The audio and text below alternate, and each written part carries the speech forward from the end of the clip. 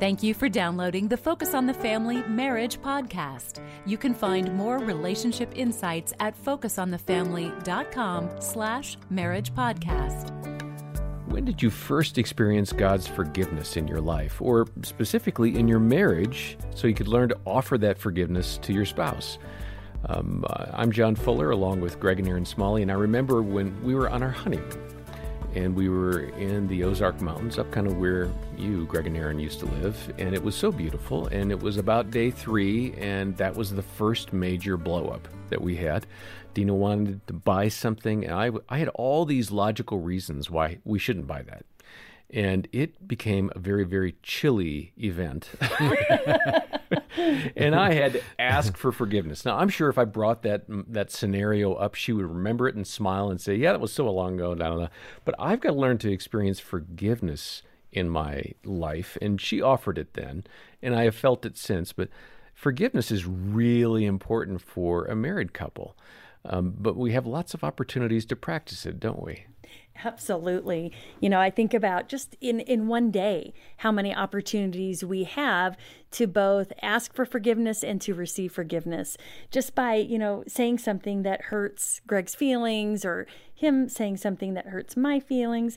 But if we don't pursue forgiveness in both directions, it can really have an impact on our heart. And it's looking at that a heart that's full of unforgiveness can lead to bitterness, resentment, dissatisfaction, disconnection, and ultimately the wrecking ball of any relationship, a hardened heart. Mm-hmm. And so it's recognizing that I have the opportunity to extend forgiveness, to guard my heart that way, but then also to receive it. Mm-hmm. Yeah, and we're going to listen now to one incredible story of forgiveness. Al and Lisa Robertson from the Duck Dynasty show, the Robertson family. They have seen God heal their marriage from a lot of mistakes, including an affair. And here now are Al and Lisa speaking with Focus President Jim Daly. Let me, if I can mess with you a little, Al. Always. Yeah, I love this. The revelation that you had with your brother, Jep, in the book, you mentioned almost like the older brother attitude, or just like the older brother attitude. Set that up for us. Why was that occurring? What birth order is Jep with you all? And then what was going on in your heart, the jealousy, or what was happening? Well, it's interesting because I'm the oldest and Jep is the youngest. So there's a problem right there. There's 14 years between us, and when I speak publicly, I call him my baby sister because that goes down well. That goes down well, and I always get the eye rolls, because he's so sensitive. He's the baby, the family. But I was the younger brother in real life. I we talked about this last time. We talked about our first book. I was a prodigal through my high school years. So in essence, I was the younger brother, in the even though you were the firstborn. Even though I was the firstborn. You lived a prodigal life. So right. Yeah. So then, Jace and Willie, basically, not perfect, but they didn't go down the same road. They hung in there, which is a blessing. And then Jep, did the same thing as me. A little later, he was his college years, but he, for about 3 years, basically did the exact same thing. So the bookends were the prodigals. The prodigals. And when Mom speaks, she always asks the audience, she says, now 2 of my 4 were prodigal sons. Can you guess who they are? And the audience always says Willie and Jace because they fight on the show. And it's obvious why they would choose them. And she's like, no, it's the oldest and the preacher and the baby. That's the way she describes it. But, I think what happened to me, and this is what we talked about quite a bit in the book, because I think all of us have some of the older brother from Luke 15 in us. Absolutely. That Phariseeism just kind of sets up, and that was the whole point of the parable anyway, was more for the older than the younger. But, even me, even though I had experienced it, even though I'd embraced God's forgiveness, had been brought back in unconditionally by my parents, you preach for a while and you deal with people, and then so in Jep, I resented it because he grew up in a Christian home. I mean, he didn't grow up in the same home I grew up in. He had every advantage to do the right thing. And so for whatever reason, I didn't extend grace as quickly as I should have. And he impacted me. So in the book we talk about, we had a intervention for Jep because Willie was working with a college age at that time. And so he had been here and Jep wasn't doing well, along with my cousin. And so we surrounded him. And of course, Dad, kind of laid the law down on him at first. He said, first thing you need to do is put those keys to my truck that you're driving around in my hand. Right. because you're going to live this way, and I'm going to fund it. So taking away the goodies. Taking away the goodies right off the bat. Well, and, all of us have been in prayer. We didn't know how Jep was going to respond. And so Jep obviously, broke and broke pretty quickly. And he looked up at us, and the one thing we mentioned in the book that he said that really touched me was, what took you guys so long? Wow. Like he had just been waiting for us to swoop in and say, you can't live this way. And so, we all got around him on the floor, and we were all crying, which is very un-Robertson-like, for the men especially. And yet we were touched and moved, because he had come home. And so I think that's when I dealt with my own issues of, why are you being so, hard on him? He's just another guy who has been messing up and now who's found his way home. Just because he's your youngest brother doesn't mean you should treat him any differently than any other person you would deal with in your church. Right. But Al, the difficulty there, and I just want to tease this out, and you can keep going with that story, but you got to make a decision as the older brother in the story. Obviously, the prodigal parable, the older brother never figures it out. That's right. So he came to the fork in the road and chose to be hard-hearted toward his younger brother. That's right. What gave you the capacity to say, wait a minute, let me look at my own heart. I'm not treating Jep the way I should. That's the difference. It was, and it happened for me, Jim, when I was driving home that day, and I just had to pull over, and I wept. We had all been in tears praying over Jep, but I just wept. I felt like when Peter was in that moment of realizing he had betrayed Christ, because I was like, it just inwardly, the dam broke, literally. And so I realized from that point forward, you cannot be the older brother and see grace extended and somehow feel like justice hasn't been done. You have to trust God more than that. And that's what impacted me. And it made me a better preacher. It made me a better brother, obviously, after that. And so Jeff and I have had a lot of long talks about that since. And I even told him, I called him and I said, look, I'm going to tell in the book, just my own weaknesses. I just wanted you to know that. And basically we pulled a lot of his story from his book, telling about how it all went down.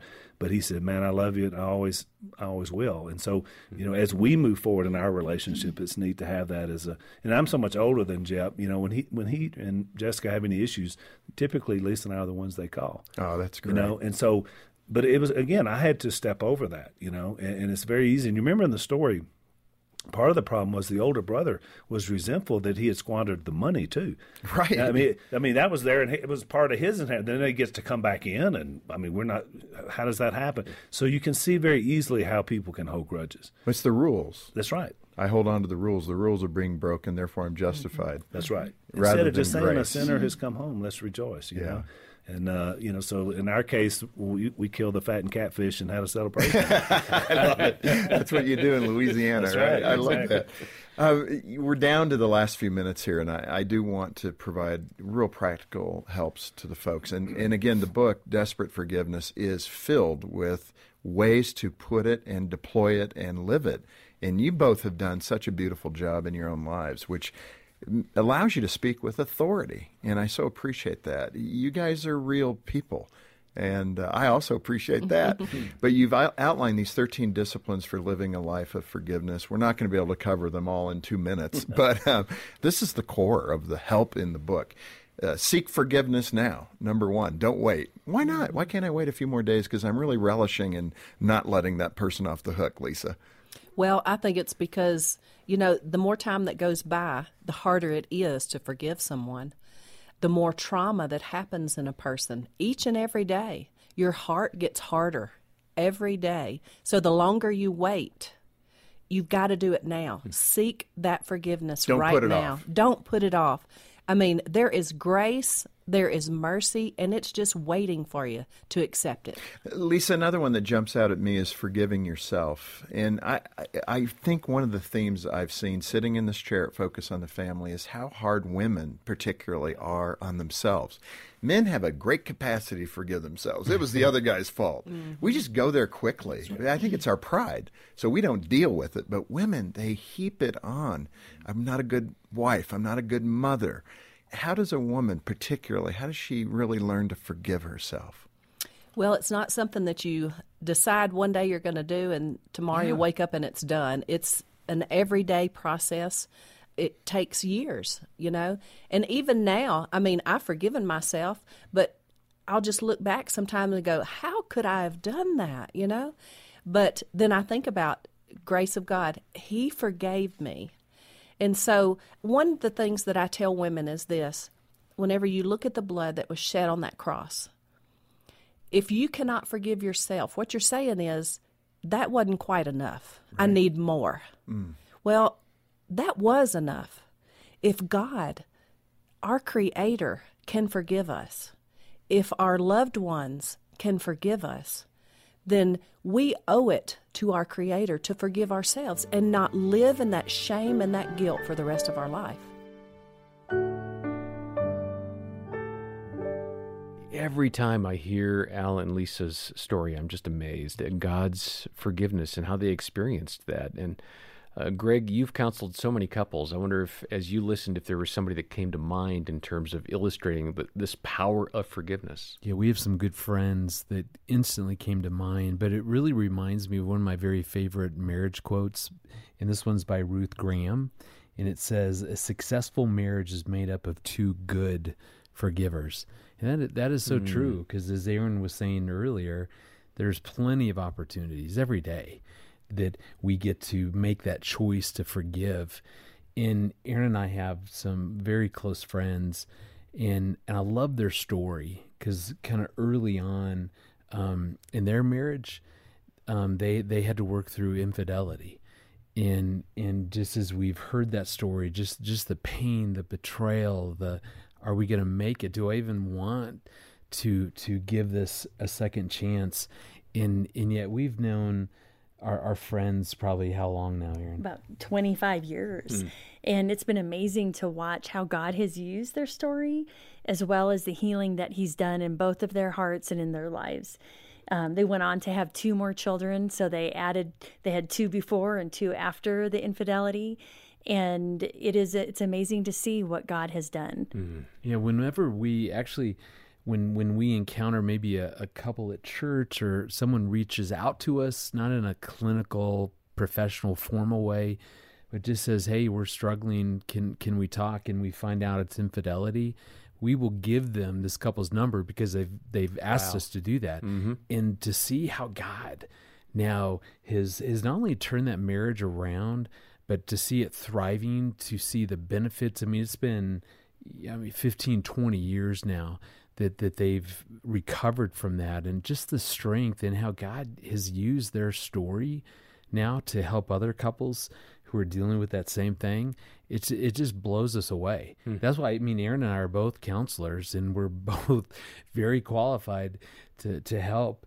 But yet there's something about this couple's story and the fact that they walked this out and just are able to meet that couple who's struggling with the same issue in a way that we just can't. It's absolutely amazing. And that's what I love, is that as we forgive, as we move forward, it not only gives our marriage grit, and we love that word. Grit is when we really fight for something, and that attitude is that hey, whatever we encounter, we're going to stay together. We'll figure this out. We'll benefit from this. That's grit. But how God will take whatever we've gone through, and He turns it into a story that then He's able to use, like our friends. And then now you're armed with this amazing love story. And that's the beauty, and that all starts from forgiveness. It starts from getting help and working through that. And theirs was a long road. Yeah, we're telling you the after effects 20 years down the road. Well, and I can attest to so many of the couples that go through our marriage intensive program. They're my heroes. Watching them come there, so many have dealt with infidelity. And the choice that they're both willing to come before God and say, "You know what, God, do a miracle if that's your will, and we're willing to receive it, do it." And that takes so much courage and strength. And I just love watching what God does, and how He heals, and how He walks through the process of forgiveness. Well, we want to encourage you to pursue forgiveness if that's a major issue for you in your marriage.